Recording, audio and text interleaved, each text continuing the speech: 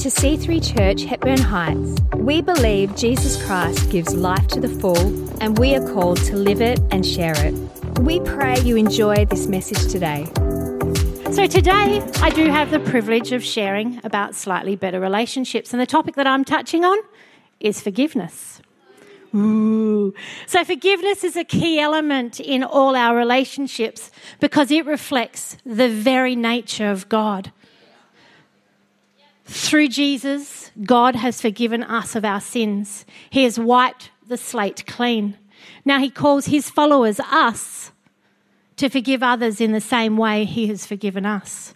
So let's look at Matthew 18, 21 to 35, that says about forgiveness. But before we do that, for those of you that have mastered the art of forgiveness, don't switch off, but lean in and consider how you can be an influencer in this space. So as we read Matthew 18, 21 to 35 in New Living Translation. Then Peter came to him and asked, Lord, how often should I forgive someone who sins against me? 7 times? No, not 7 times, Jesus replied, but 70 times 7. He goes on with a parable. Therefore, the kingdom of heaven can be compared to a king who decided to bring his accounts up to date with the servants who had borrowed money from him. In the process, one of his debtors had brought in who owed him millions of dollars. He couldn't pay, so his master ordered that he be sold along with his wife, his children, and everything he owned to pay the debt. But the man fell down before his master and begged him, please be patient with me and I will pay it all. Then the master was filled with pity for him and he released him and forgave his debt. But when the man left the king, he went to a fellow servant who owed him only a few $1,000s. He grabbed him by the throat and demanded instant payment. His fellow servant fell down before him and begged for a little more time. Be patient with me and I will pay, he pleaded. But the creditor wouldn't wait. He had the man arrested and put into prison until the debt could be paid in full. When some of the other servants saw this, they were very upset. They went to the king and told him everything that had happened. Then the king called in the man he had forgiven and said, You evil servant, I forgave you that tremendous debt because you pleaded with me. Shouldn't you have mercy on your fellow servant, just as I had mercy on you? Then the angry king sent the man to prison to be tortured until he had paid the entire debt. That's what my heavenly Father will do to you if you refuse to forgive your brothers and sisters from your heart. Well, so what is this passage saying about forgiveness?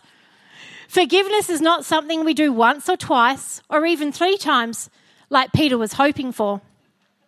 In Jewish tradition of the time, it was held that forgiving 3 times was enough. So Peter thought that doubling it and adding 1 more time was sufficient. But unfortunately for Peter, Jesus was saying that there's no limit to forgiveness. Forgiveness is not collecting what is owed. Forgiveness is not punishing someone even though they might deserve it. Forgiveness is cancelling the debt. Now, I've found this to be helpful on a very practical level, as we often assume that forgiveness or forgiving someone means that everything's healed and it's clean, we've got a fresh start. Yet in this story, that's not everything was healed. The king took a massive financial loss, millions of dollars. And in the story, there wasn't quite a clean start for the first servant who was forgiven. He was watched by others, and when he didn't forgive the relatively tiny debt of his fellow servant, his own forgiveness was basically reversed. Forgiveness was, in a clear sense, conditional. Jesus expected him to learn from the experience. Forgiveness in this passage is reciprocal. One cannot have it without doing it. It wasn't enough to stop taking on an excessive debt that he could never repay. Jesus expected the servant to learn, to be like the king and be grateful that the king had forgave him and the servant had cancelled the debt. The servant was supposed to forgive others, but the servant refused. He refused to forgive his fellow servant. That led to some dire consequences, as we know. In anger, the king handed him over to be tortured until he paid the entire debt. Now, Jesus has a clear expectation. He forgives us, and we must learn to forgive ourselves and others. It's actually a pretty sobering thought when we stop and think about it. So as it said in verse 35, that's what my heavenly Father will do if you refuse to forgive your brother and sisters from your heart. It sounds harsh, but it's actually precisely what we pray when we pray the Lord's Prayer that Jesus taught the disciples in Matthew 6:12. And forgive us our debts as we have forgiven our debtors, letting go of both the wrong and the resentment. And he accompanies it with another sobering statement in verses 14 and 15. For if you forgive others their trespasses, their reckless and willful sins, your heavenly Father will also forgive you. But if you do not forgive others, nurturing your hurt and anger with the result that it interferes with your relationship with God, then your Father will not forgive your trespasses. Big. I got a story. Let me read it. 23 months ago, I had the opportunity, as we often do, to choose forgiveness. It was a day like no other day. My father had just passed away, only hours earlier, and I was leaving home to meet the funeral director and my husband. A car stopped me from pulling out of my driveway. It was an older Italian gentleman, well-dressed, and he asked me if I was the property owner. Always a bit scary. I replied anxiously, wondering what he wanted. He served me some papers from the bank. He was saying he wanted to take possession of my house. So in short, he could see I was shocked and suitably stressed. I explained my current situation and that my dad had just passed away, and he looked at me and his response was, and what he says, I can tell that you're telling me the truth. It was like, oh, okay, yeah, why would I lie? And he showed compassion. I didn't know this man. And he took the envelope back off me. He's like, give me that. And he gave me a yellow piece of paper. It was a very bright yellow piece of paper. And he left me. He said, I'll deal with the bank. So he left, and I left and rang. And as he left, I rang my husband to ask him if he had forgotten to tell me something. My husband said, oh dear, I'm sorry, I can explain. I said, I'm sure you can, and we'll talk later. I actually can't talk now. I'm too angry and I'm far too upset. I hung up. I sat in the car in the driveway for a minute holding back tears and crying out to God saying, what the heck? This is too much. I need your help. I can't do this. I don't even know how I'm going to drive the car. I turned on some worship music, which is my go-to, and I drove to the meeting point, fighting back tears the whole way. I arrived early and decided to pick up that bright yellow piece of paper that was on the front seat of the car that well-dressed Italian man had given me, and I made the phone call. There was a number on the paper. Now, a woman answered the phone, and I had to obviously explain who I was and what I was ringing and what I was doing with this piece of paper. So I introduced myself. Now, to my surprise, this woman started questioning me, and she started putting my husband down. Now, despite the fact that I was feeling really hurt and angry, and I found myself get really, really defensive and overprotective. It's a bit like when someone says something about, if you're a parent, says something about your kids, that lion or lioness kind of roars out of you and you get, hey, that's my kid. Well, it felt the same. I'm like, hey, that's my husband. You don't know him. And so it was a real strange feeling. It was like I felt that I had the right to be angry with him, not this stranger. Who did she think she was?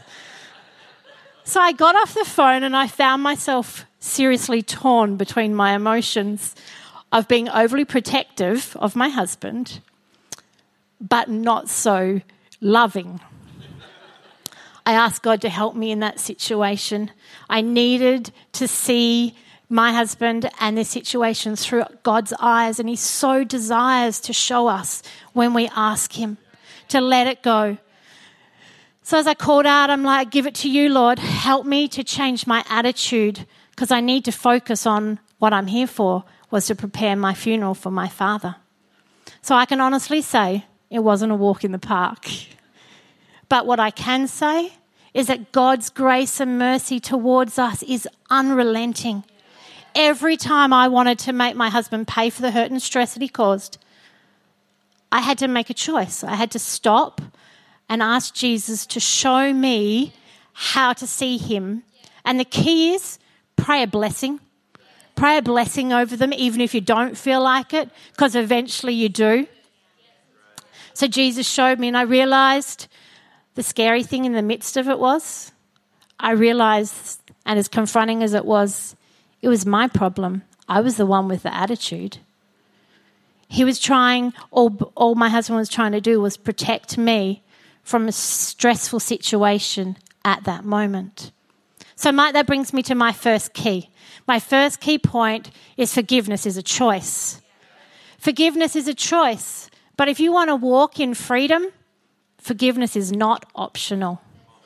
Just as much as love is a choice, forgiveness is a deliberate action.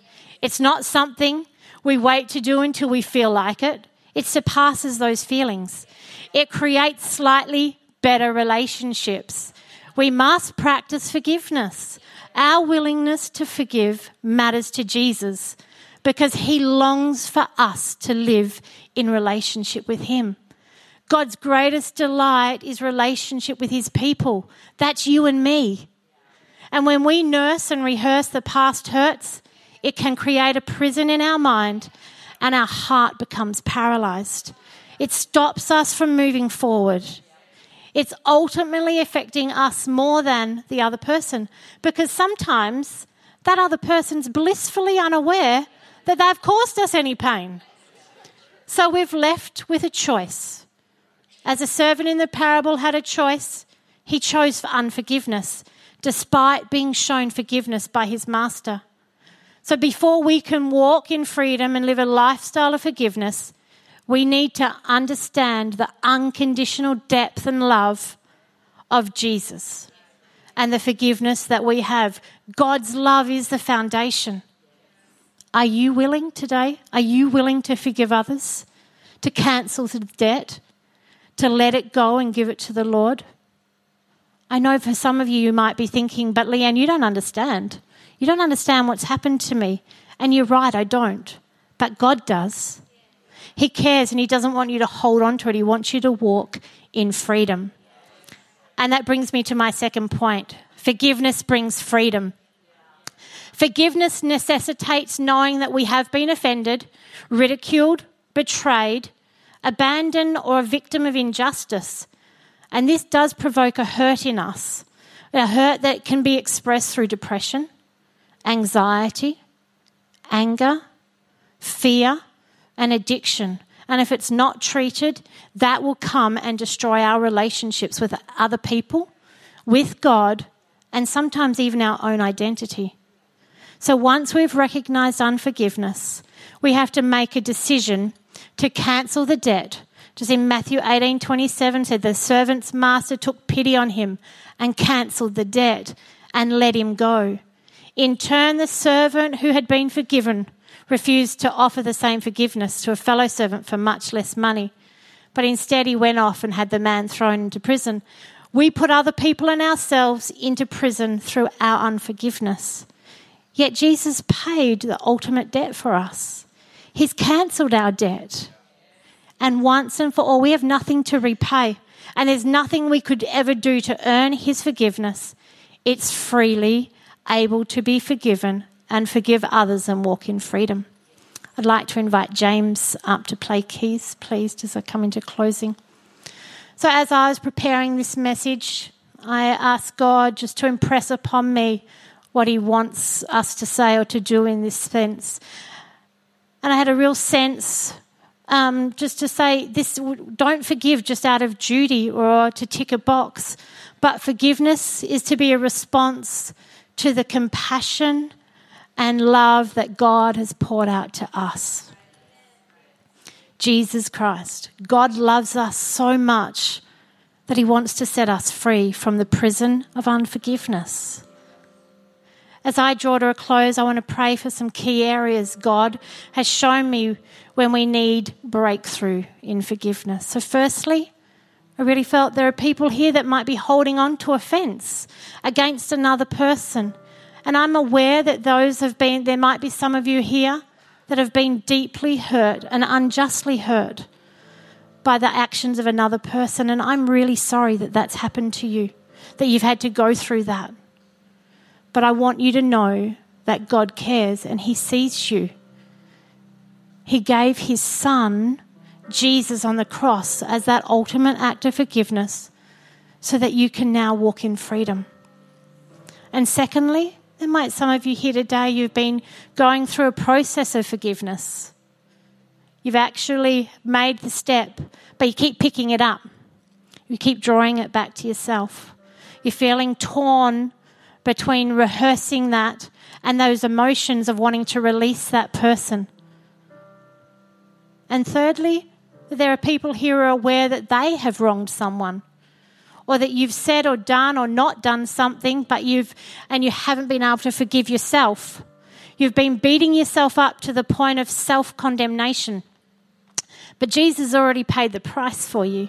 You're forgiven, and you can receive God's forgiveness and ask for wisdom to repair any damage caused in those relationships. So if you identify with any of those areas and you want God to cleanse your heart and afresh this morning, you want to take a posture of forgiveness in your relationships, in a prayer exchange, your unforgiveness for God's mercy, your bitterness for his kindness, your anger for his grace, and your bondage for his freedom, why don't you close your eyes right now and just take a moment. And if you feel comfortable enough to lift your hands before him, and I encourage you to ask God to bring to mind anyone you need to forgive and for what for. I'm just going to take a moment.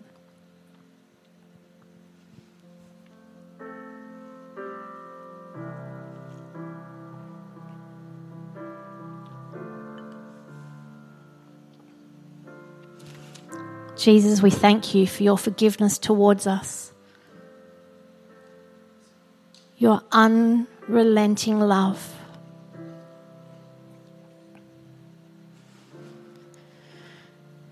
Jesus, I ask you to touch every person gathered here with your compassion and mercy today. You call us to a posture of forgiveness in our relationships. And this is only possible as we surrender to you all areas of unforgiveness and pain in our lives. And so, Jesus, we surrender our hearts and lives to you right now. We give you areas of hurt and pain where we've been wronged, and we forgive that person or people today. We release them from unforgiveness, where we've picked up unforgiveness again, or we have wronged another. We repent and turn to you. Help us to learn to forgive quickly, Lord, by recognizing your sovereignty over all of the events of our lives. May we never forget that you have forgiven us far more than we've deserved, so that we might display that same compassion and grace in our relationships. In Jesus' name, amen.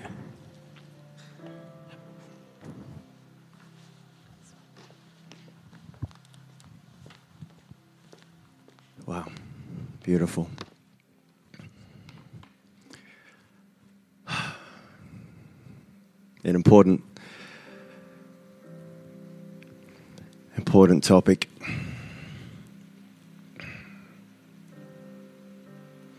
Process as you need. And you remember those bracelets we used to have back in the day that said WWJD, what would Jesus do? I think we could also have one that said, what would Leanne do?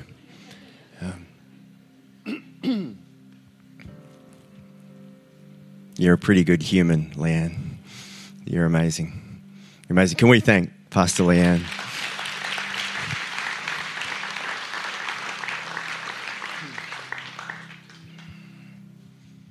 Thank you, James. You can come and join us in a few moments, but for now, you can go get a coffee or something. Help yourself. Well, 2,000 years ago, a question came to Jesus. And it was a question designed to trip him up. And it actually just helped reveal his genius. And so Jesus is asked, what's the most important commandment? And his response, he summarizes Christianity basically in 4 words. He summarizes this life we're called to live, how we should focus our lives. He pulls it all down basically into 4 words: love God and love others.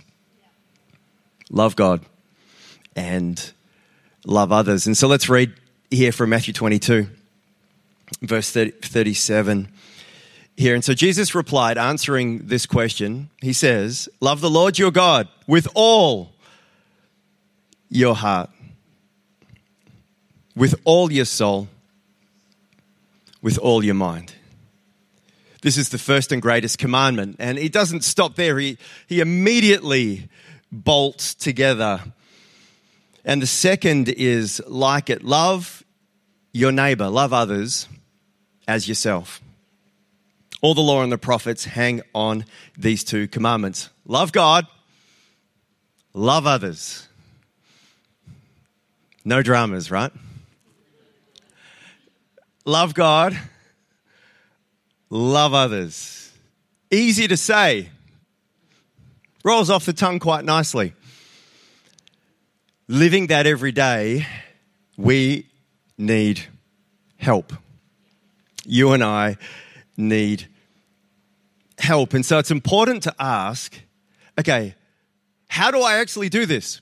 How do I love God? What does that look like? What does that feel like? How should my life look if I'm going to live in response to that? What does it look like? How do I love God? And then how do I love others? What does Jesus mean? What does the Bible describe? What does this life looks like? Because if it just remains kind of ethereal and a nice little statement, then it's hard to actually live in response to that. But for us to get down to the nitty-gritty, and I remember as a 19-year-old, as I fully dived in to be a follower of Christ and was exploring all of this, I tried to figure that out, and it was a question that over the next couple of years was massive as I was reading Scripture and saw Matthew 22 and had this kind of revelation that then kept growing on loving God and loving others. And I'm like, God, how do I do this? If I'm going to say that I'm a follower of you, what does it look like to actually live this out? How do I love you? How do I love others? And this is an important question for all of us. And I'm going to take a little sideways step here just for a second. Are you a parent with kids at home? It sounded a bit like an infomercial, just kind of butting in. If you're a parent with kids at home, I want to then follow up with the second question. Are you nailing it every day? And if you're saying yes, then I'm actually concerned at your level of self-delusion. Because, man, we all need help in this parenting space. That we need each other. We need each other's encouragement, each other's wisdom, advice, insights. And I just want to do a little plug here for our Parenting Grit podcast. And this is a place where you can find encouragement, advice, wisdom, and designed for all of us with kids at home and facilitated brilliantly by Pastors Derek and Genevieve, and they're doing an amazing job. And we've just finished a 4 sessions over 4 months, a podcast that is covering 10 keys for raising under 10s. And so I've really put, this is some of my key thoughts in this space, and seeing as our kids have passed that bracket, I'm now going to say something about it because we managed to keep them alive and keep them reasonably functional, and now our youngest is 11. So I'm going to speak about that. And then in 10 years' time, I might have something to say about the teenage years. But for now, I am seeking all of your wisdom who have been there first. So 10 keys for raising under 10s. And really in this, I talk about that. I think the overarching goal for us in our parenting is to help create a platform for our kids to be people who love God and love others.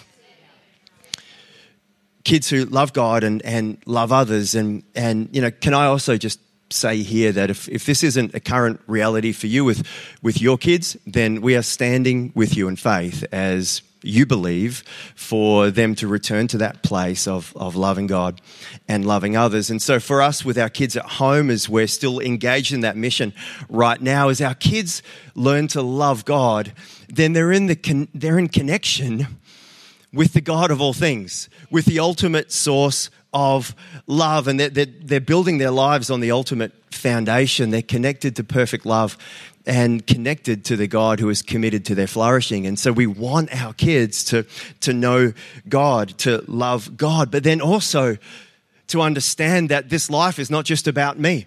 Not to fall into a consumer framework, but to go, okay, my life on planet Earth is actually about loving others, for the love of God to transform and awaken me so that I'm empowered to then be His love in this world. And so this is what we want for our kids. And so we unpack this in 10 thoughts in and around that. So again, if you've got kids at home, kids under 10, then these 10 keys for raising under 10s will help you. And so dive into our Parenting Grit podcast. Stepping back into the message now. So again, Jesus summarized Christianity in these 4 words. What were they again? It's good. Love God, love others. And as we close out our 2021 Slightly Better Relationship series, I just want to finish with a thought around loving others. What does it look like to love others in our relationships and in a way that helps us step into the slightly better? So kind of a 2-part answer here. Firstly, maybe a bit of a theological summary. The Bible tells us in 1 John 3:16, we have a definition of what love is. So as we're thinking about loving others, what is the complexion of love that God is talking about? And here in 1 John 3:16, we see this is how we know what love is.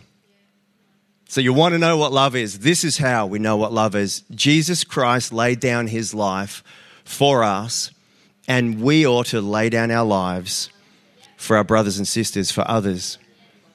Love is not fluffy. Love is not what's portrayed in the current culture. Jesus describes here what real love is, a love that frees, a love that empowers, a love that is what is intended for us to know and understand and walk in. And so we see here in this verse that love is tangible. Love has obvious substance. It has actions attached. Love is intentional and purposeful. This is what we see in the life of Christ demonstrated here. Love is sacrificial. It costs us something. Yeah. Love is more about the receiver's deepest needs than the giver's wants. Love is life-giving. Love was seen then in the life of Christ, and love is to be seen now in us. His love alive in us. And if we look at this super practically now with a bit of a practical response, I listened to an interview with Gordon MacDonald on the Kerry Newhoff Leadership Podcast, and there was a thought there that just so perfectly fitted here. If you don't know Gordon MacDonald, he's a pastor leader with over 50 years experience and wrote the book back in the day, Ordering Your Private World, which many of you might have read 20 or so, 30 years ago. And so just if you are wanting to look it up, it's episode 366 on Kerry Newhoff's podcast. And so it was called The View from 80. Gordon MacDonald's in his 80s. 15 life and leadership lessons after 8 decades on the planet. And it's a long podcast. You got to buckle in. It probably took me about 10 goes to get through. It was 2+ hours. So just getting some little chunks. Anyway, Rule 12. Rule 12. If we want to know what love looks like, then this can go a long way to helping us. Rule 12. And Gordon MacDonald here, he says, be quick to say with sincerity, thank you. Well done. I'm sorry. I forgive you. How can I help? What does love look like? Here are 5 really practical, small things we can do to live love in our daily lives. Thank you. Well done. I'm sorry. I forgive you. How can I help? So Gordon says that these 5, they represent 5 inner core transactions that happen in relationships. And no thriving relationship can exist without all 5 of these characteristics. And so how do we love others? How do we take a hold of this mandate from Christ, this call for you and I to love God and love others? How do we outwork this practically in our daily lives for us as guys, where it's like some practical things that I can do? Don't give me just all this fluffy stuff. Like, how do I actually do this? Then here are 5 ways that every single one of us can intentionally choose and step into more and more in how we do life. And the love of God can be seen all through this. Thank you. Well done. I'm sorry. I forgive you. How can I help? And so I want you to think about this in a few moments as we're kind of wrapping this together this morning. What does this look like for you with your core relationships, those closest to you, your family and those friends who feel like family? So how do these 5 statements, how are they alive in those relationships? And then zoom out a little and think about your close relationships, the friends, and maybe friends sitting around you here today, people at work or school or uni or sport. There's people we're doing life close with. What does this look like there? And then zoom out a little bit further and just the connections that you have in life. These 5 statements just in those connections, those general social interactions that you have. Thank you. Thank you. Do you remember a time someone said thank you to you and it was just like heaven erupted inside? Could be the littlest thing. Someone said thank you and it's like the power of God alive on the planet. How amazing for us just to say thank you to your spouse, your kids, parents, friends, the person who greeted you at the door, or did something at the desk there, or looked after the kids, or the checkout chick or the checkout dude who just was relatively efficient. Nothing groundbreaking. Thank you for being relatively efficient today handling my groceries. Just to think, maybe they smiled a little bit. And hey, thanks, I appreciated your smile. Generous with our thank yous. There's a lot of love in that. I spent a bit of time in hospital, not for me, for other scenarios going on in the last month, and I just couldn't help but say thank you to the nurses. And seeing, and one time there was this poor older gentleman who obviously had some challenges and was swearing his head off, saying words that should not be said out loud in that context. And trying to see these lovely nurses trying to settle this guy down, and ended up 6 security guards came and settled him down. They were a little more forceful than the nurses, and it's like, whoa, there's some big dudes.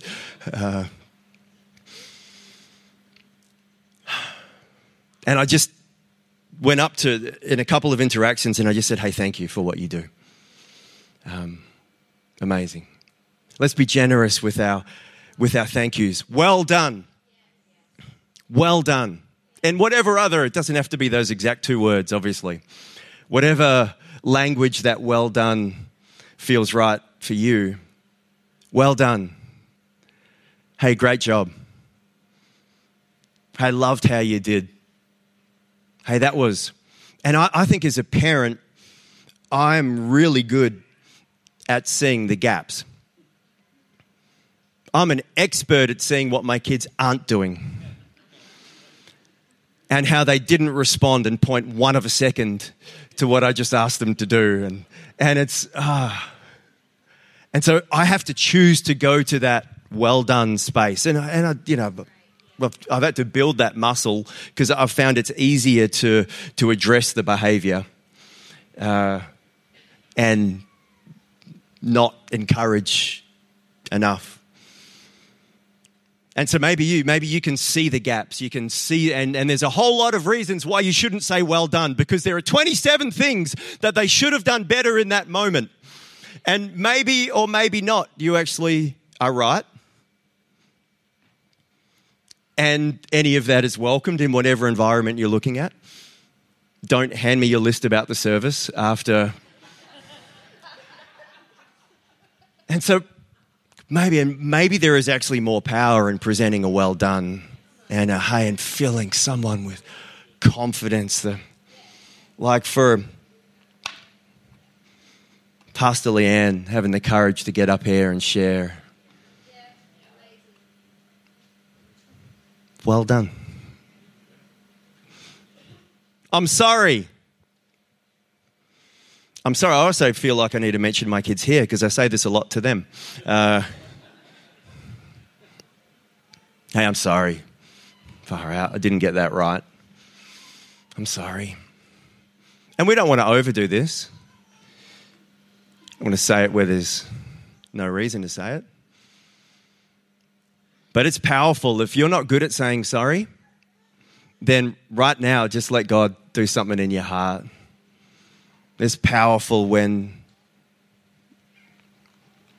What about I forgive you? Someone should preach on that. Hang on. I forgive you. And it starts internally, right? Maybe you get a chance to say that to them face to face, depending on the context, but that internal decision, I forgive you. And the 5th thought here was, how can I help? Now, that's dangerous. That's dangerous, right? How to have a slightly busier life. That's like, walk around saying that too much, look out. How can I? But it's interesting what comes out of people when you say something like that. And maybe it doesn't leave you with an action, but it leaves them feeling like someone really cared. Or maybe they need some help at a level that we just can't actually help with. And then it's okay. You're not now, you didn't just enter into a contract when you ask, hey, how can I help? That whatever you say, I will do. That's not how that works. But maybe you just know someone who could help. Or you say, look, I'm sorry, I can't do anything about that, but I can pray. And every Wednesday, I'm going to commit to pray for you and pray for that. And so let's have a think about these 5 areas in our relationships. What does love look like? Well, these 5 simple statements, these 5 ways of leaning into relationships. Thank you. Well done. I'm sorry. I forgive you. How can I help?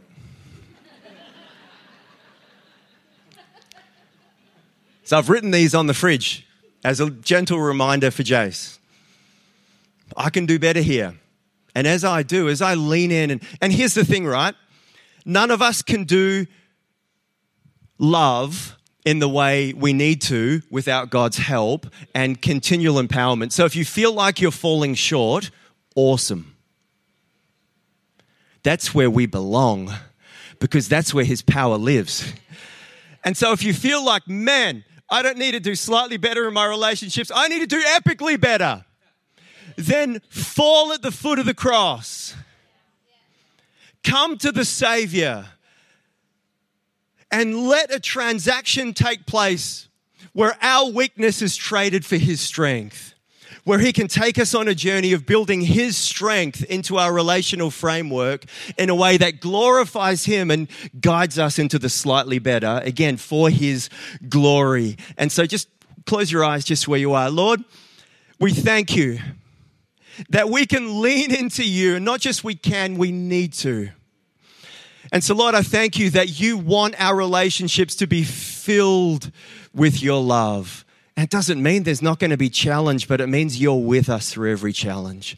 It means there is wisdom from another world, Lord, that Your divine wisdom can be awakened in us. And so, Lord, for each of us, whatever is happening in our relational world, God, whether we need to step into a place of forgiveness, as Pastor Leanne was talking about, Lord, then help us to be able to let go, to give it to You. And Lord, as we desire forgiveness from You, God, we got to extend that same forgiveness to others. And so help us, God. And Lord, as we choose to be a people who step into love, put on love, live in light of Your love, why don't you go ahead, just where you sit right now, and just ask God, what do you need?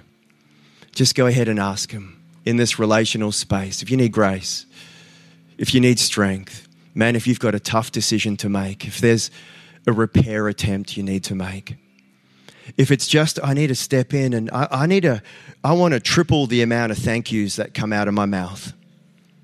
I want to double the amount of well dones. What is it? Go ahead.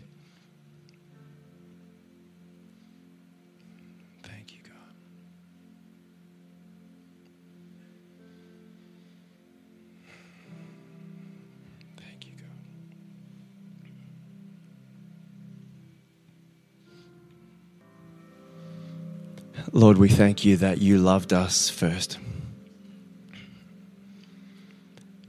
God, You're not scared off by our brokenness, but You gave Your very best.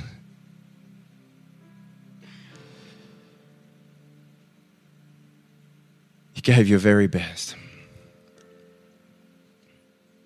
that we could be made whole. And so we step in today into the wholeness of Christ. Lord, make us holy as You are holy. Fill us with the love that overflows from heaven. Lord, that we're not striving in our own strength, but we're diving into Your grace. And Lord, then we're stepping out moment by moment in Your power and in Your goodness. Let Your love fill us and then flow from us. Be glorified in our relationships, God. Let the world see, and let it be a spotlight that shines to the power of the Savior. So we love you, Lord, in your mighty name. Amen. Amen. Thanks so much for joining us here on our podcast. We encourage you to let this word further help you live and share the life to the full that Jesus gives. If you want to check out more about our upcoming events, service times, locations, or to give online, go to c3hh.com.au.